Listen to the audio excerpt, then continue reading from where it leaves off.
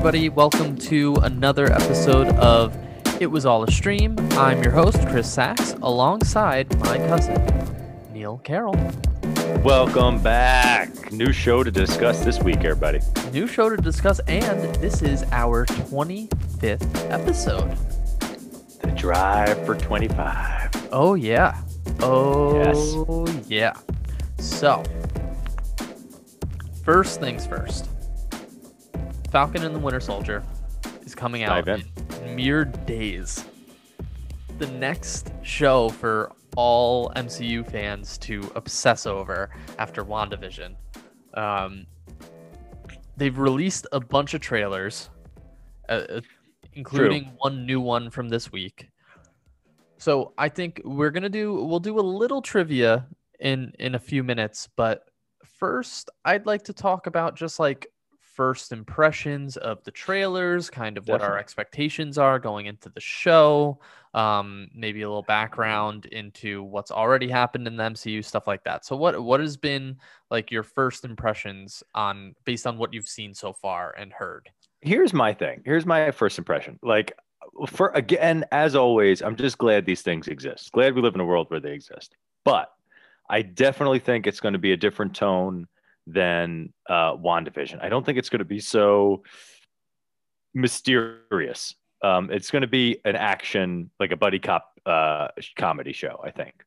Mm-hmm. I think that's what they're playing for. From what I saw of the trailer, that's what I feel like. It's buddy cop drama, or not drama, but buddy cop like kind of franchise.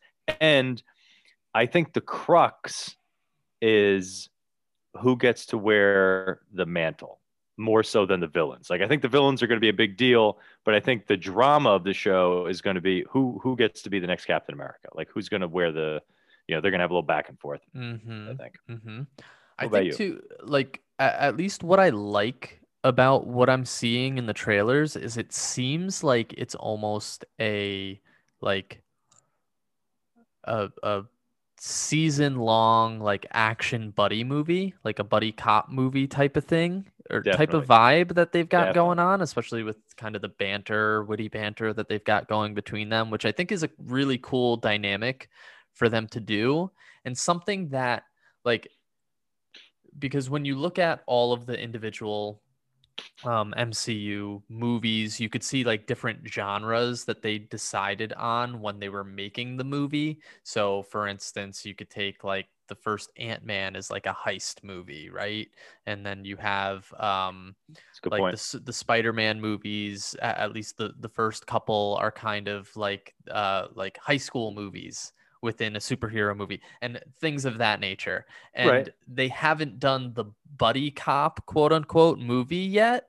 And I feel like that's what this is. I agree. And I think the secret weapon, although he's not present in the trailers, is the curmudgeonly, exasperated like police commissioner who's tired of their antics and wants to take them off the street. And the perfect guy is Nick Fury. The perfect guy is Samuel L. Jackson. I mean, he's spot on. So I hope they work that in. I'd love to see that. Yeah, I would love to see that too. And we might be getting kind of a Nick Fury type of buddy movie show thing with Secret Invasion too, because it's also him and what's his face, Ben Mendelsohn. Mm-hmm.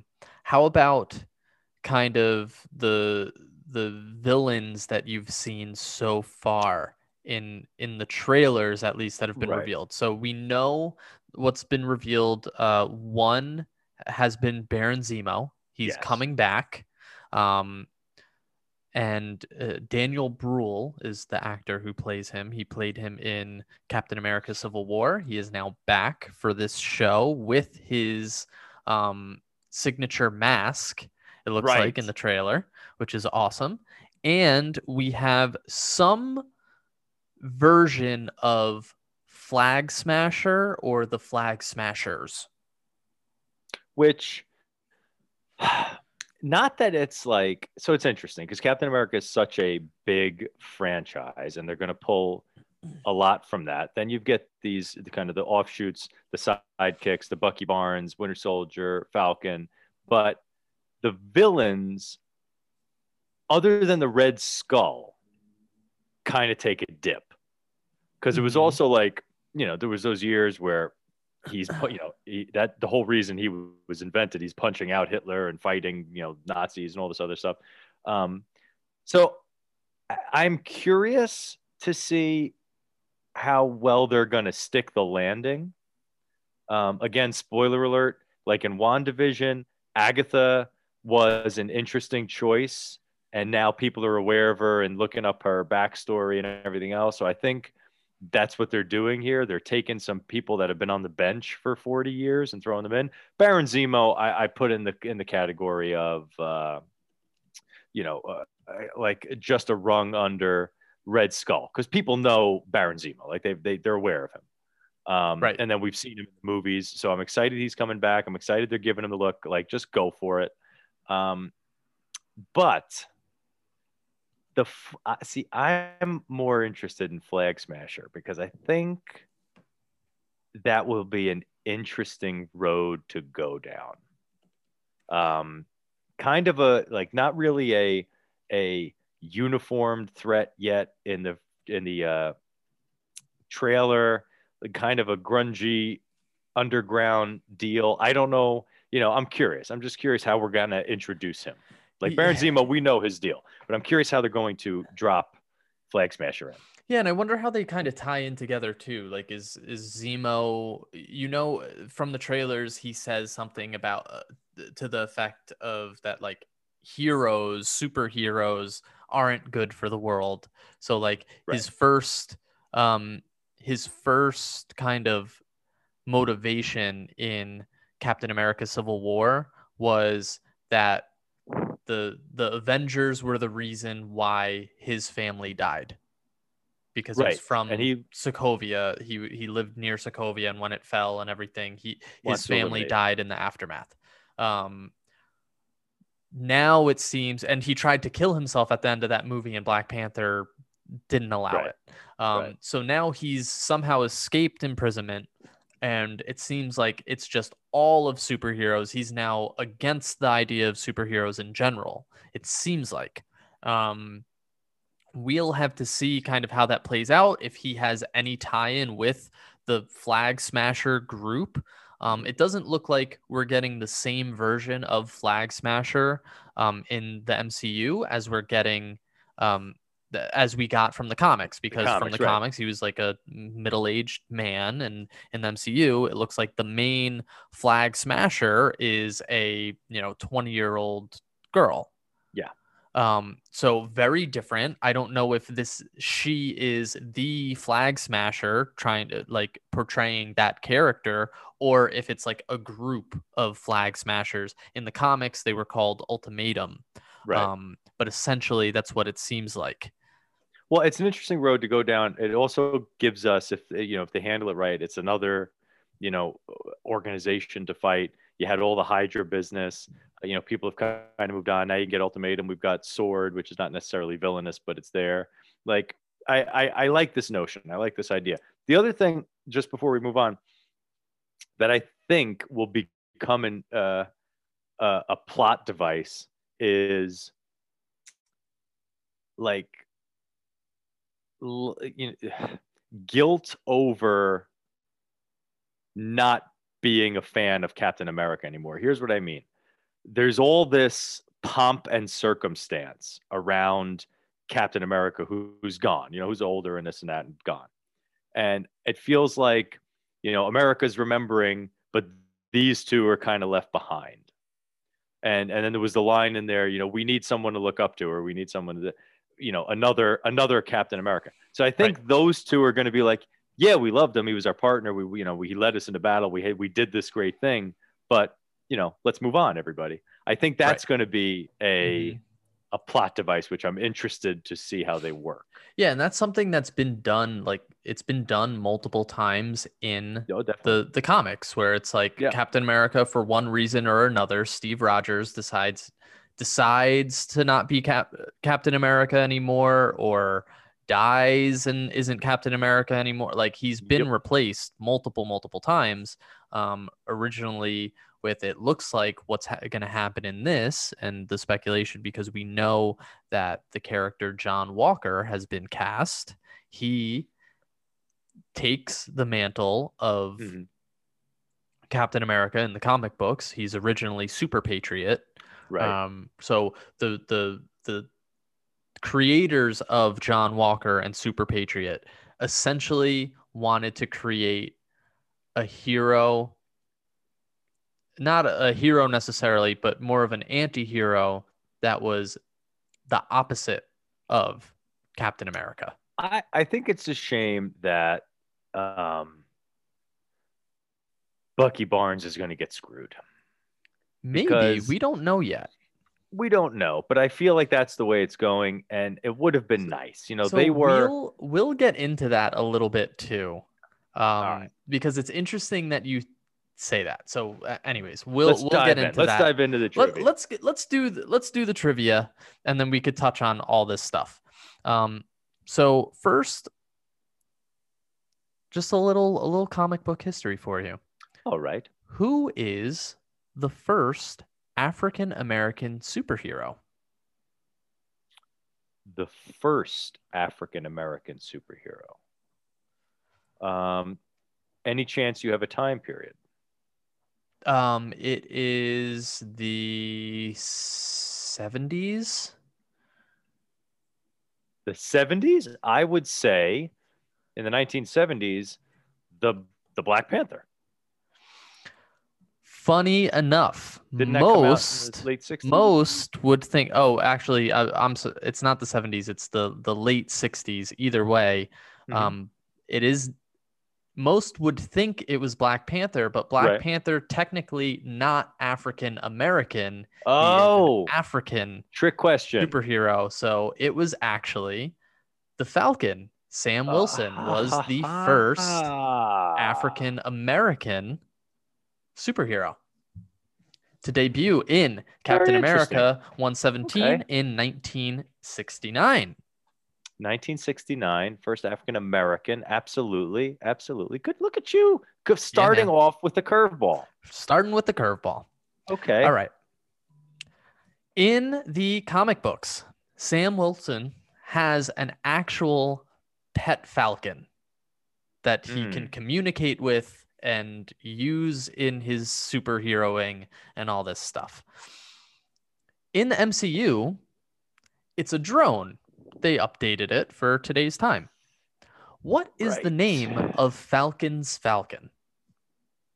Do we have like options? We do not have options this time. We are going My straight goodness. up. Straight up. No multiple choice. Well, I remember the owl. What's his name? Merlin's owl was Archimedes. I don't know if he named the Falcon Archimedes just as a tribute. He did not. Damn. All right.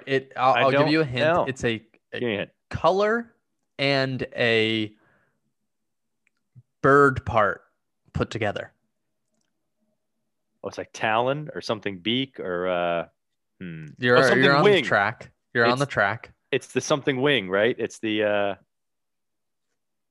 it's not black wing. It's is it? No. What is it? Red Wing. Ah, damn. Very close. Very close. It is Red Wing in both the comics and the I knew it. Red Wing. Okay. In Captain America Winter Soldier, we get our first encounter with the Winter Soldier when he chases down Nick Fury in a big car chase, and then later on appears to assassinate Fury in Captain America's apartment. Yes. In the comic books, who was the Winter Soldier's quote-unquote debut assassination? The first person we see Winter Soldier kill in the comic books. I feel like. And what are you thinking right now? And that will dictate what hint I give you. Well, I was thinking it has to be so I don't think it's Nick Fury because I think that'd be too easy. It's I want to say it's like Captain America or Steve Rogers. It's not. But it's not. Yeah. That's later on, I believe. So his debut assassination. Oh, was it like the fictional president at the time? It was not. It is a character that you know. It is a villain. A villain. A Captain America villain? Mm-hmm.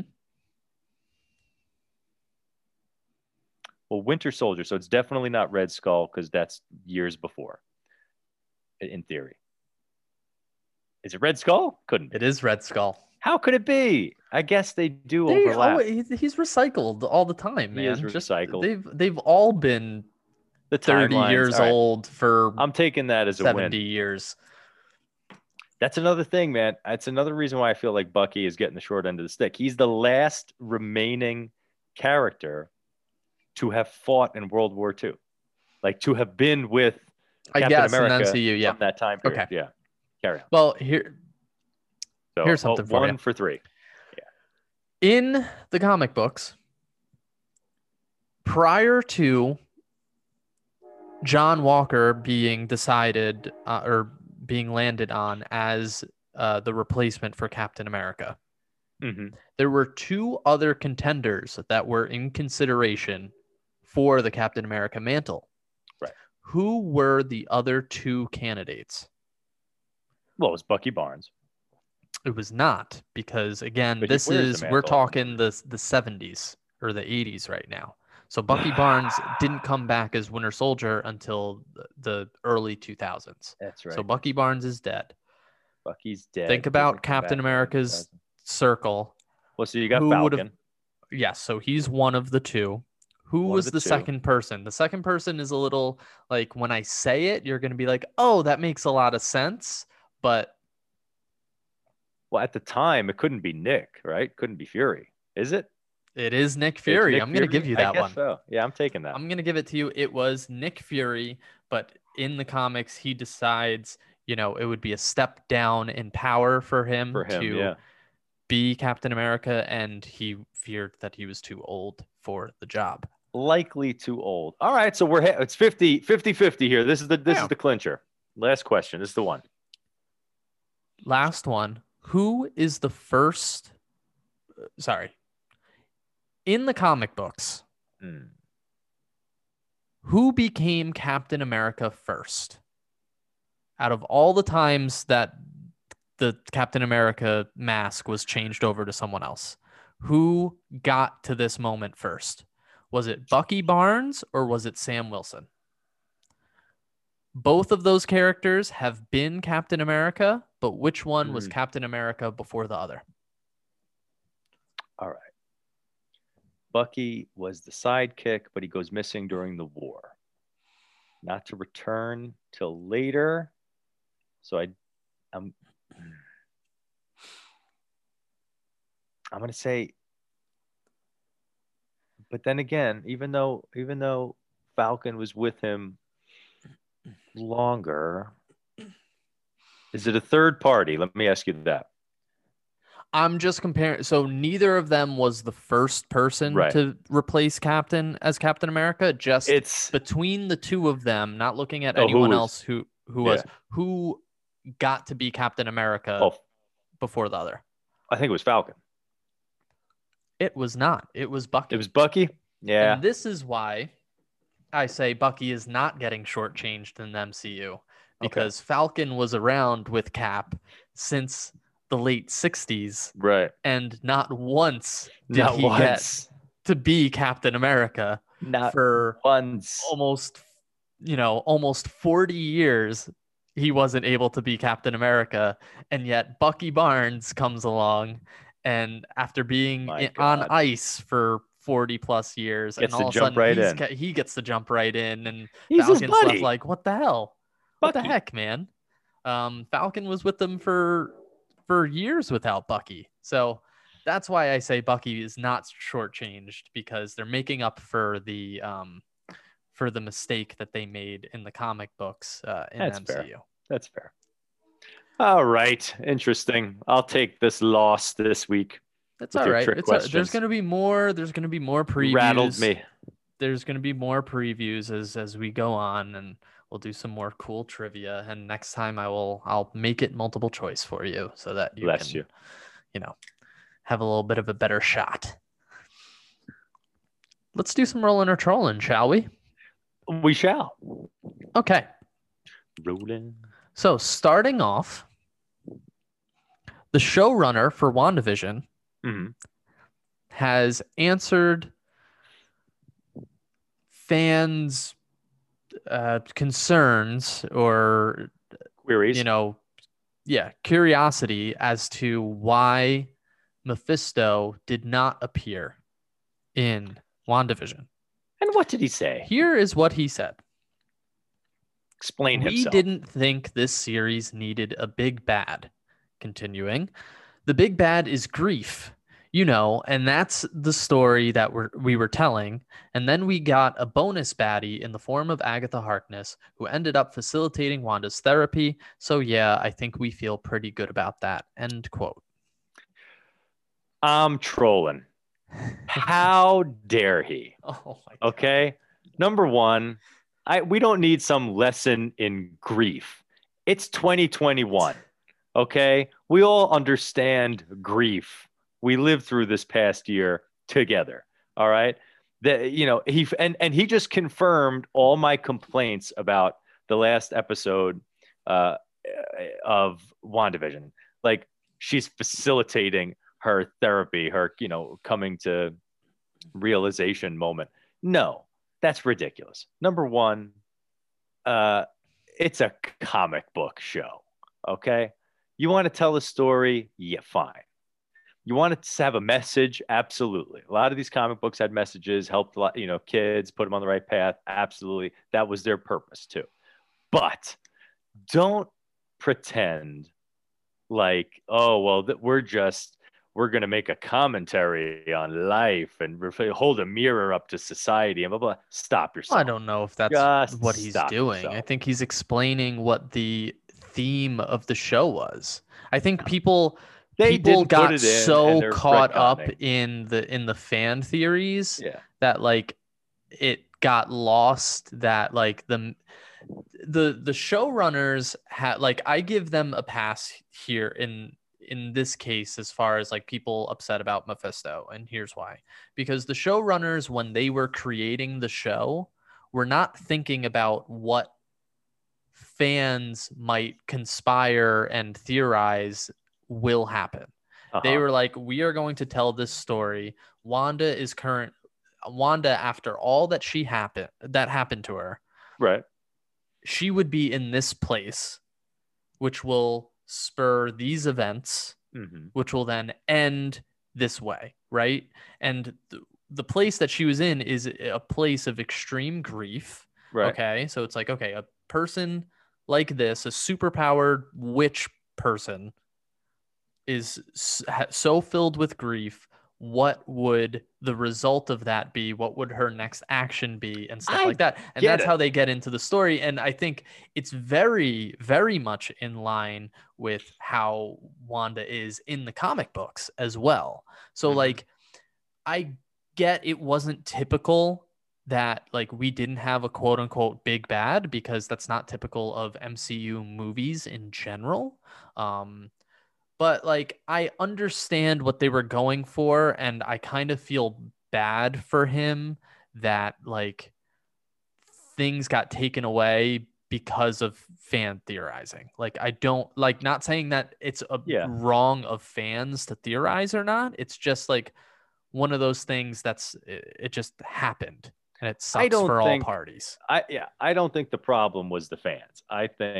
I don't think they're the problem either. I think it's more circumstantial. His horn so hard he's going to pull a muscle.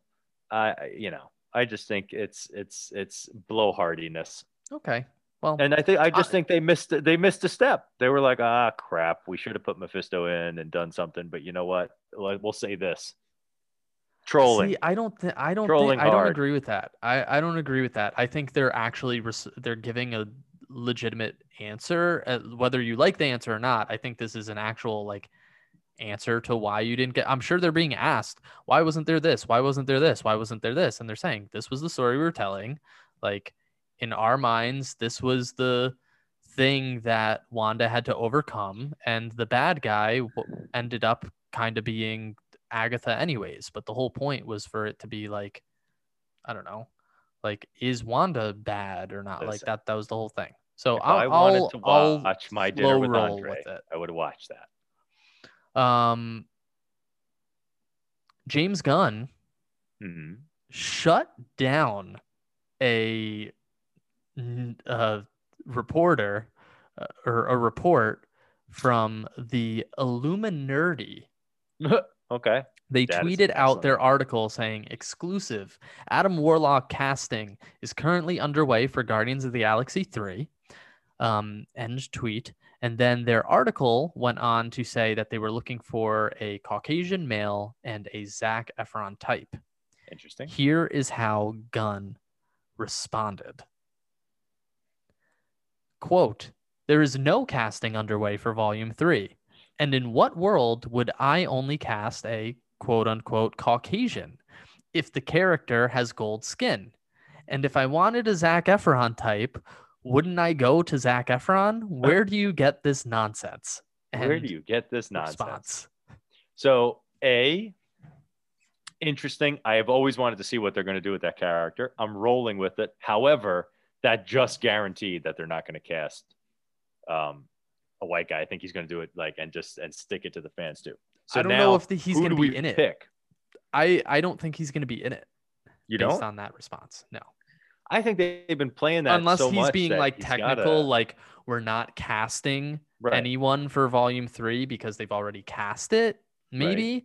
But I think it's just going to be, I don't know who, I don't think it guarantees that there won't be someone white playing the character. I just think it's going to be like, I think it'll just be whoever fits the character. I don't know that much about Adam Warlock. So I can't really give you someone who I think would play him well. I'm going to think about this. So I'll roll with that. Good for him, because I think, right, he's got gold skin, so it could be anybody. It's not, it's not fair. A white character with gold skin or a black character with gold skin. It's a gold character.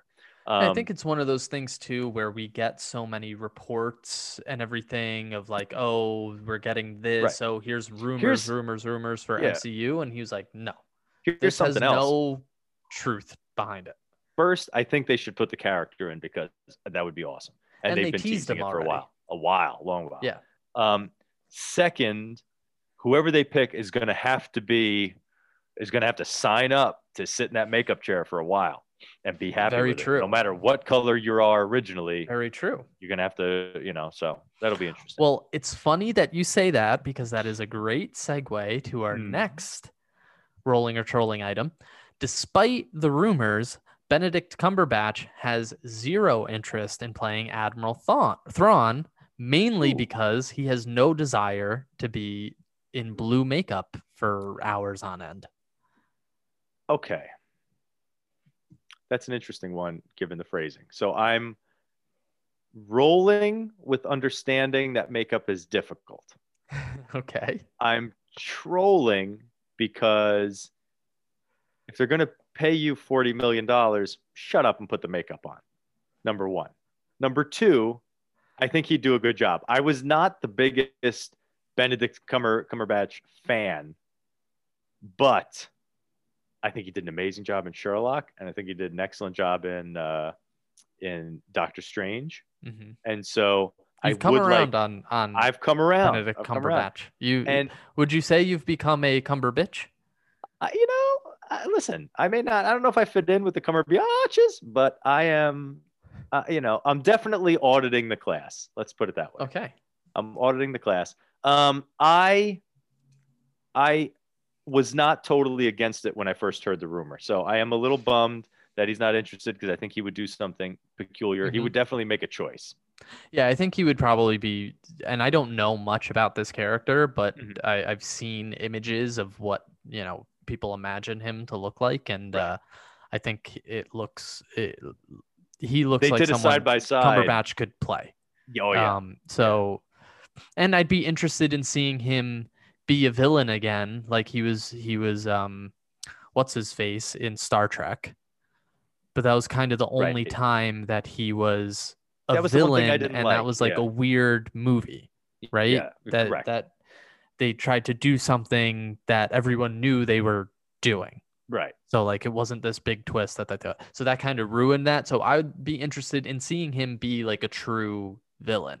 I think that would be Yeah. a cool role for him. I could dig that. Um, moving on, Eddie Murphy has said in Rolling. an interview with Live with Kelly and Ryan, and this fits what we're going to be talking about in a few minutes.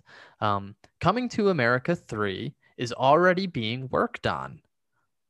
However, Hmm. he says it wouldn't happen until 16 years from Yeah. now I heard that. because he has to be 75 in order to do it. I think it's interesting that that's coming from a guy who like spent the last 30 years building a repertoire of characters of all ages and being every character in a movie That's and wearing makeup. that's what I was thinking too. Yeah, He literally plays a bunch of old people exactly. in In this movie. both movies, and he needs to be 75 for him to play For it to work. his character as a 75-year-old. I'm in. Like I'm already in the bag. You know, we watched this. We're going to talk about it in a minute.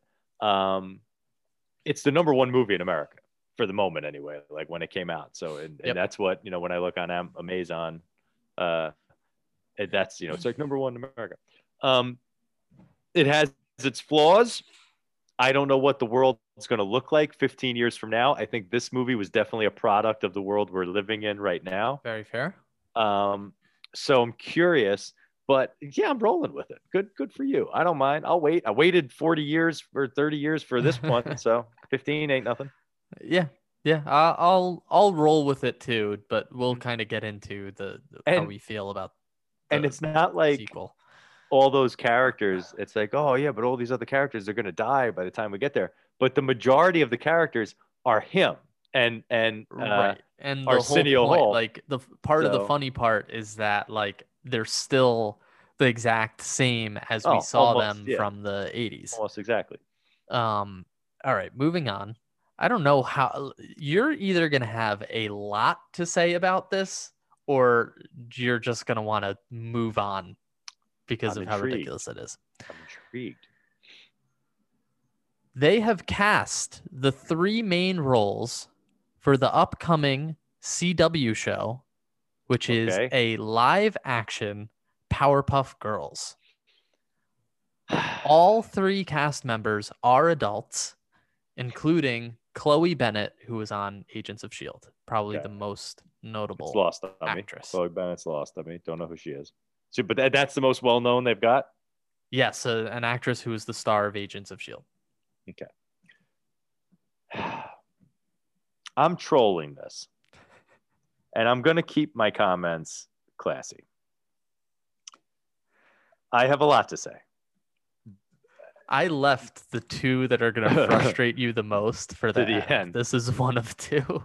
I will provide my feedback in the form of story problems. Okay. It's Powerpuff Girls.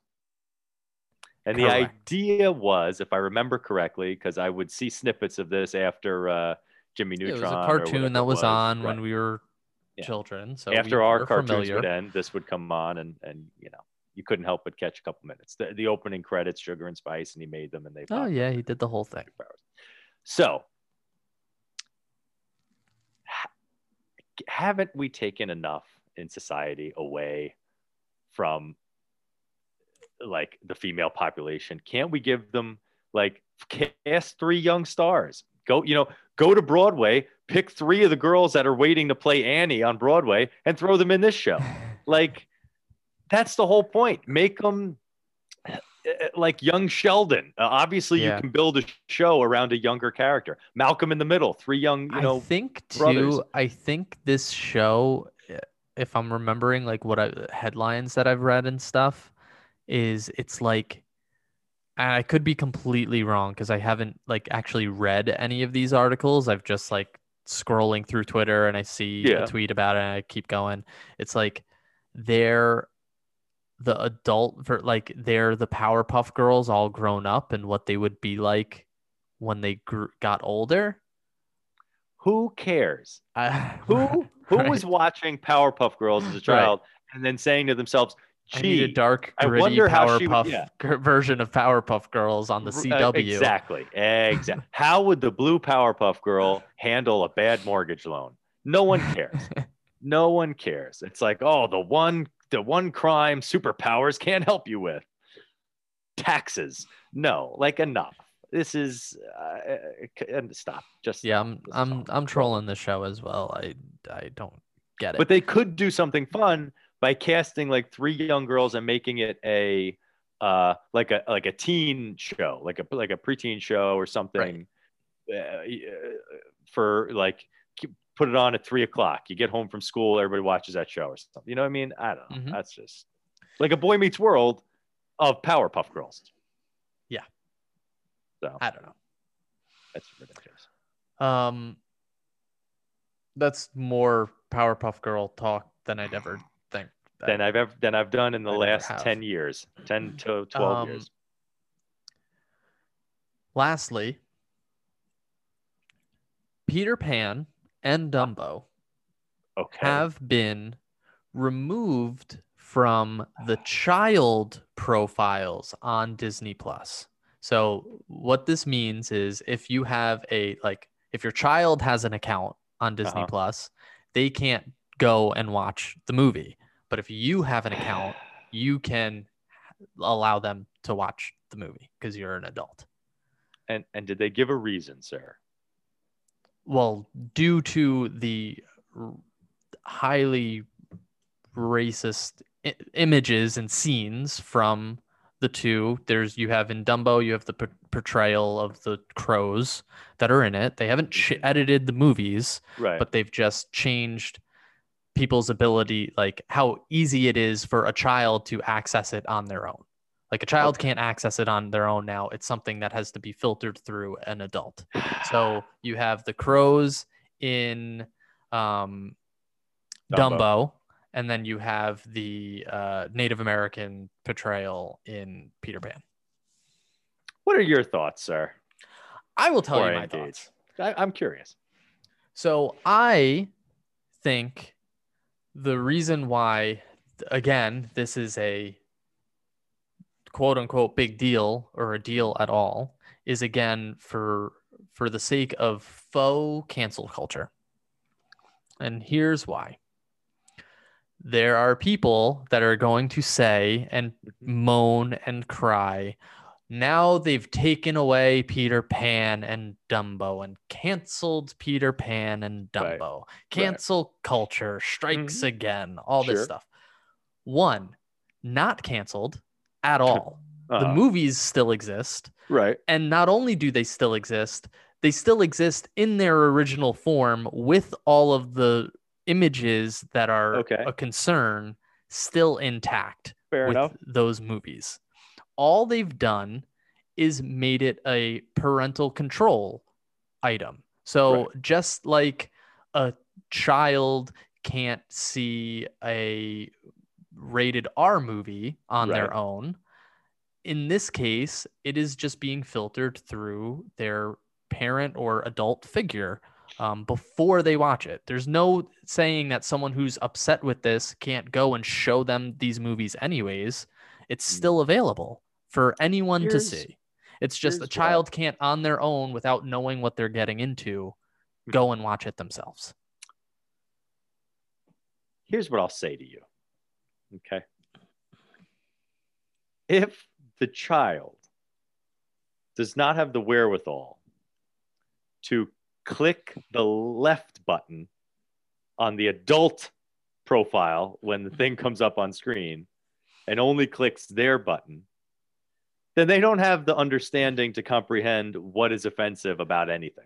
That could be true. I'm curious to how it all works because, in a couple of years, it's something that I'm going to be dealing with. So I wonder how I haven't had to learn how parental controls work on all these things yet, just because I don't know if there's special passwords or like things of that nature that do it. But I'll be interested to see how it's going to work in a couple of years for, my Here, kid.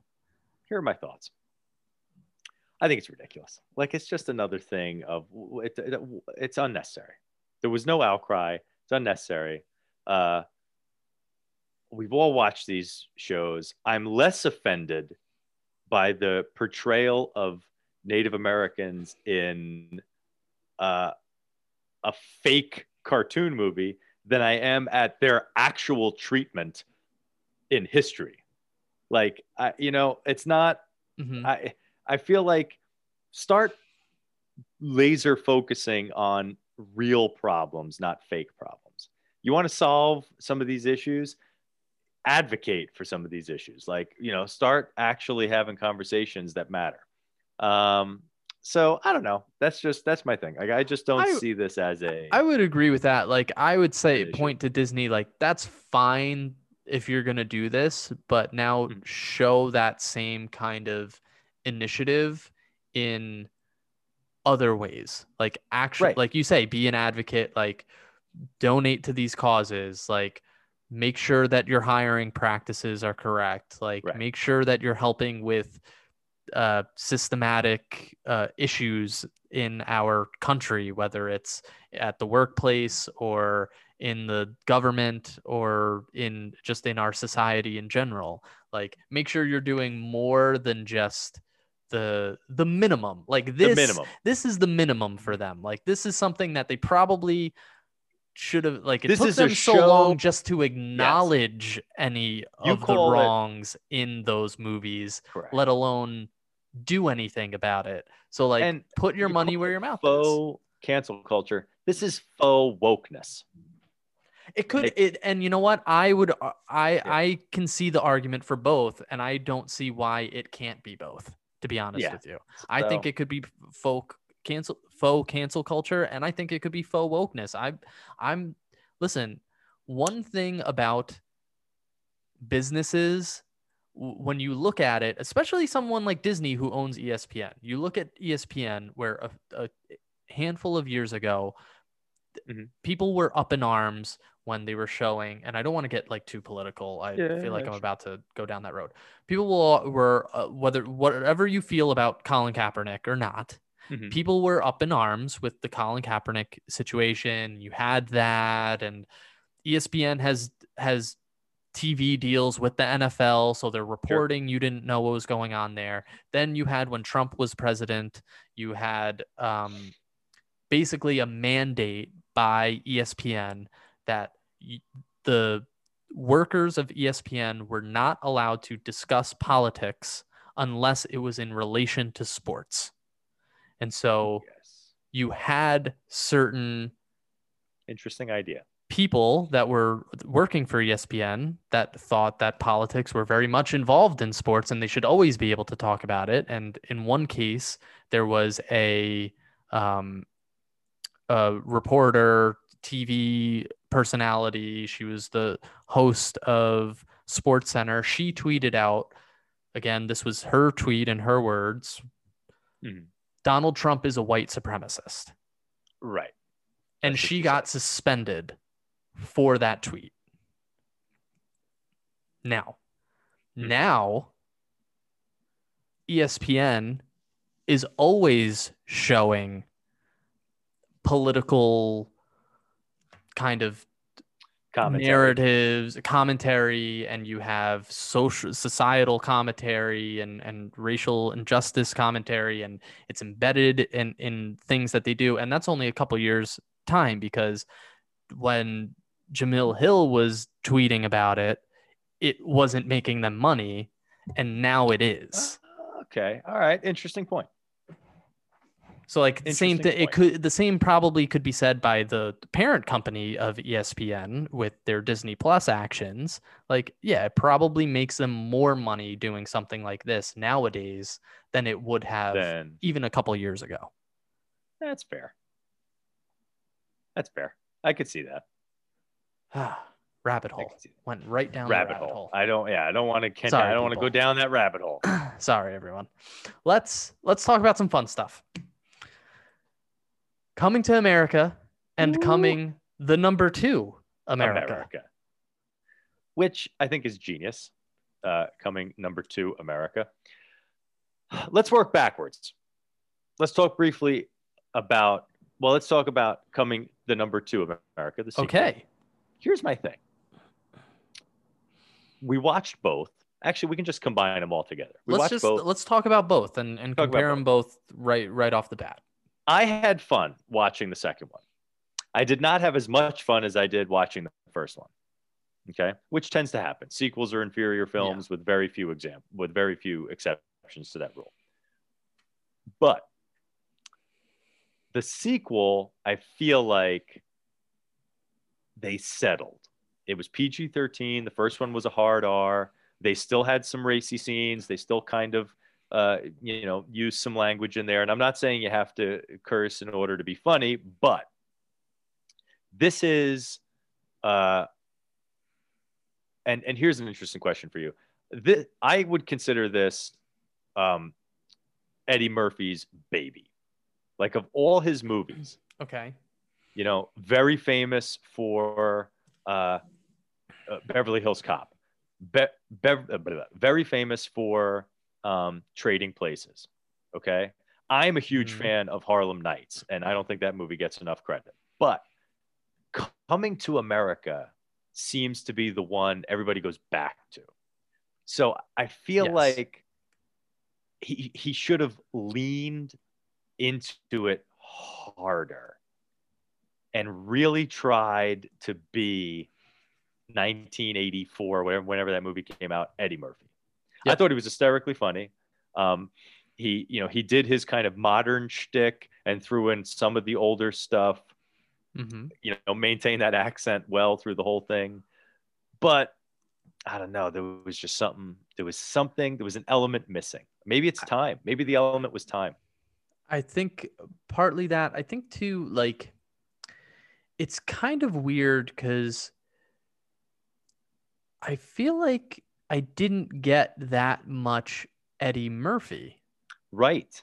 Now, I agree. I think he stepped aside to let this other story kind of happen. Right. But at the same time, like, I feel like that story wasn't that, like, impactful either, if that makes sense. I feel like this movie couldn't decide on what it wanted to be. So, on what it wanted to be, on which story it wanted to be. Did it want to tell the story of a now aged king? Or did it want to tell the story of his successor? And I think that was a big problem with the movie. I thought, Jermaine Foster is the actor, who plays the son. And, I don't know if I've never seen him in a movie prior to this, interestingly enough. I think he did a good job. I thought he was fine. But I don't know if, like, maybe as they were watching it or making it, they were like, he's not Eddie. Like, it's such big shoes to fill. Like, he can't be your, like, next person. And it was it's with a movie like this where it's like about your successor, like, there's real life implications to that too. Like, when you're someone like Eddie Murphy, and you're making a movie about your successor, it also should be like who your successor is going to be in real life, in the comedy world. And in the acting world. Maybe it makes a little bit more sense, even though we get so much of him with, like, a Kevin Hart. But, like, I was thinking that too. I don't think that really fits. But I think it would make, if there was a talent out there that it's like, oh, he's the next big thing, he's the next Eddie, like, it's just like, and I hate to say, like, it sounds like I'm bashing this other guy, but he's just not, like, it's not the right I don't fit. think it sounds like you're bashing him. Yeah, I follow you. I agree. I don't think, like, I think he did a good job for not really being I think he did an pretty good actor, quote unquote. I think he did a great job, but you nailed it right on the head. Like, that was my problem with this. It didn't know what it wanted to be. And it was kind of all over the place and just moving along for the sake of moving along. I think, and when I said earlier, I think it's a product of the time. So, like the original story was, he just wants to love who he wants to love. Mm-hmm. Okay, and that's it. Like that was the only story they were telling. Um, he threw in Mortimer and Duke from Trading Places. Like, remember he gives them like the money on the street because Yep. now they're broke. And then there's the character, There's their like an Eddie grandson. verse, basically. Yeah. So I love that. Like, I love that. Yeah. Great job. But now it's like they're changing the laws of Zamunda to have female successors and all this other stuff and blah blah blah. Fine, noble idea, but that's now on top of, well, we're finding a male heir and going there, and he wants to Right. love who he wants to love, and it's the same thing as, like, if it's me, It was too much. just tell the like, It yeah, was too much. Tell the it was simple too story. much. Because the other thing is like, okay, you have this whole like, um, who's going to be the actual successor plot line, right? Is it going to be Right. his daughters, or is it going to be his bastard son Bastard that son, he right. has to find, that he conveniently has for the sake of this plot point? Exactly. Why not tell the story of him and his daughters, and his daughters wanting to, Leave it at because that. essentially they're like, funny enough, like you want to have this like, talk about like a woke moment, right? Where like, oh, you're going to change the rules so your daughter can be your successor. But the movie isn't about that. The entire movie is about your son. So like the whole like theme of the movie is for him, like his daughter should be able to qualify as the queen and be the Exactly. successor. But the movie doesn't even focus on the daughter. It focuses, puts all the focus on the son instead of her, who I thought she did a great job. I thought she was really good. But here's the other thing. I thought we were going down the same rabbit hole as the original, which I was fine with, because she didn't want to marry Wesley Snipes' son. Yes. So I'm like, all right, I'm good with that. Yep. That's fine. Let's do this. We can do this. And it's her story. Like, I have no problem, with that angle. Instead of a son, it's her. But then they abandon that. So now you've got she doesn't want to, she wants to marry who she wants to marry. The son wants to marry who she wants to marry, which is all who he has married, which is all based off the first movie. There's the wokeness going on in Zamunda. There's, the battle between Wesley Snipes' Nextdoria, which I thought was hysterical. Yep. And Zamunda, it was too much.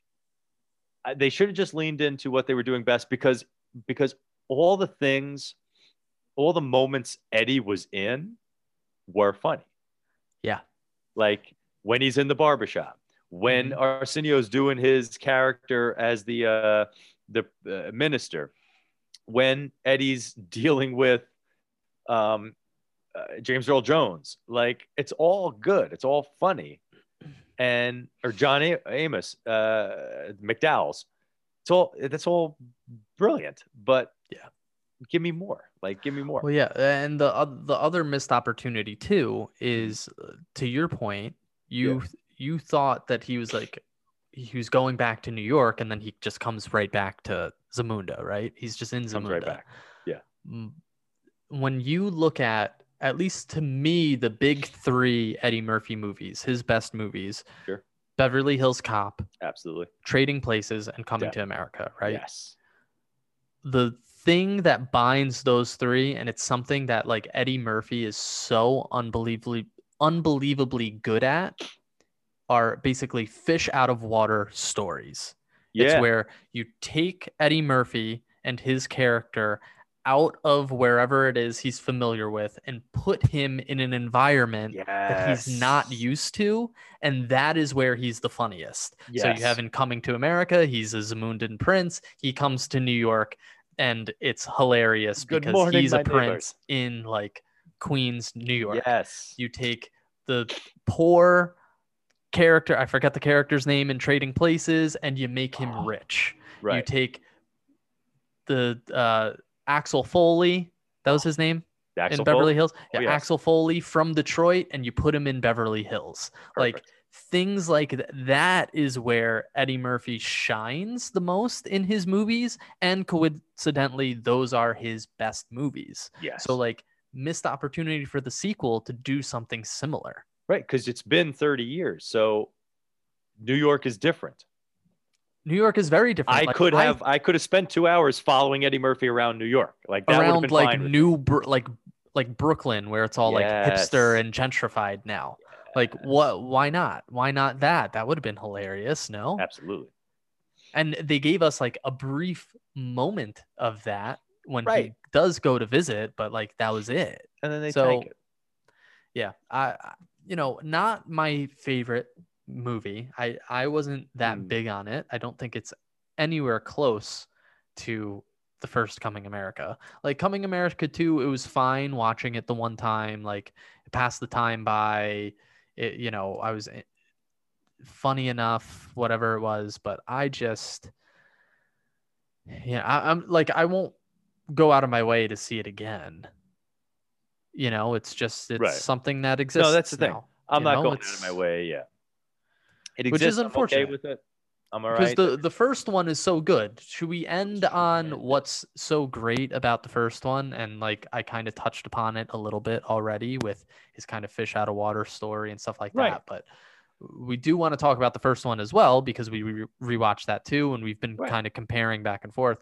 Well, let's talk about what we love so much about the first one. I mean, that's all right. So that's the whole thing. The first one is not a family movie. No. So that was another thing. I was like, why are we making the sequel a family movie? Because a family would have no background because they haven't seen the first one, and they can't see it. You can't take your child to see it. Like I saw it when I was younger, but that was a product of bad judgment. And I loved it, but it was one of those movies where it's like, oh yeah, you're not supposed to watch it, but let's watch it. That's Eddie Murphy. He's cursing. He's doing this. So the first one, like you said, Fish Out of Water, amazing. The cast: James Earl Jones, John Amos, Arsenio Hall.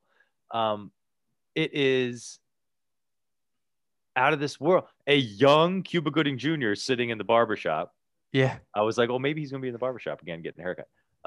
In the sequel. Like there's things sprinkled in. The creation of an Eddieverse with Mortimer and Duke. It was so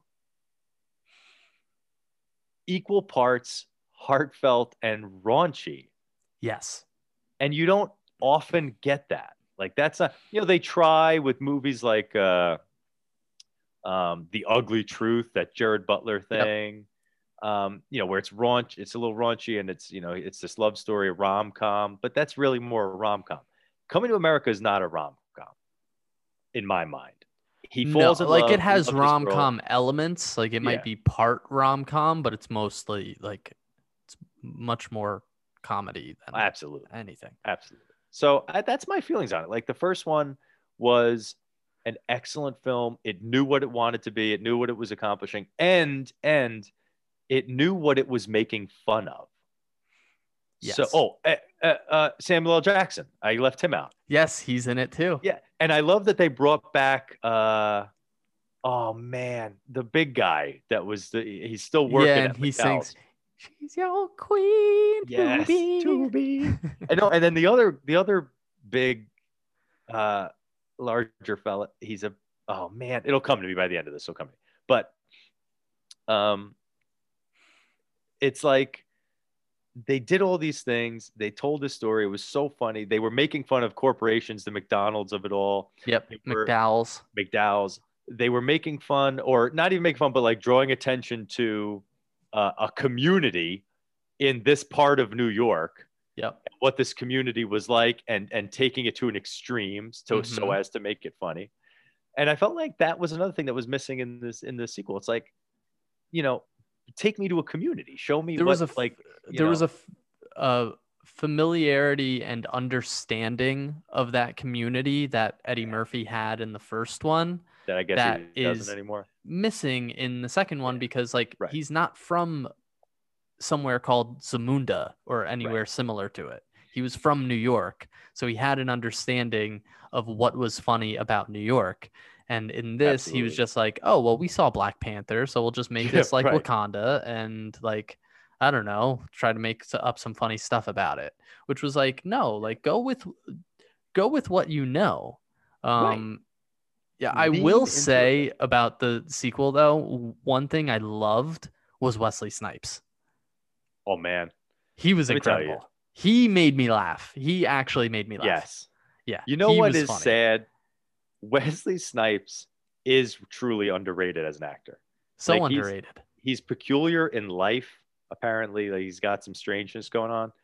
But like, take the seriousness of Blade and then take the polar opposite of that in Tu Wan Fu, Thanks for the Memories, Julie Newmar, where he plays a drag queen with Crazy Swayze, Patrick Swayze, Mm-hmm. and uh, John Leguizamo. That movie is brilliant, hysterically funny. Wesley Snipes is a highlight of that film, and it's that's range. Like when they say range of an actor, you like I didn't realize when I was a kid I was watching the same actor. Like I saw that Tu Wan Fu movie, and then I saw Blade within like a year or two of each other, from when I saw them, not from when they came out. And it took me till I was a few years older to realize, oh my God, that's the same guy. This is the same person doing both Yeah, those characters. It's genius. He can do a lot, and he's really funny. Yes, he is. Yes, he is. All right. So that does it for us for this week. Yes. Good episode. Thank you all for joining us. We are excited for next week to discuss Falcon and Winter Soldier. We're going to do some more rolling or trolling. And in lieu of suggestions, we are going to watch the Snyder Cut, all 4 hours of it. All 4. And discuss all 4. Hopefully it doesn't take us 4 hours to talk about it. It's strangely enough, it's been getting good reviews. It's got nowhere to go but up. So Okay. let's see how we feel about it. We're going to discuss all of it next week. If you are enjoying the podcast and haven't subscribed to us yet, please do so. We are on all podcast platforms, including Neil's website, gluedtothescreen.com. That's glued the number 2 thescreen.com. Please visit his site and rate and review wherever it is that you are listening to our podcast. We would really appreciate it. Until next time, what do we got to say to the people, Neil? Stream on.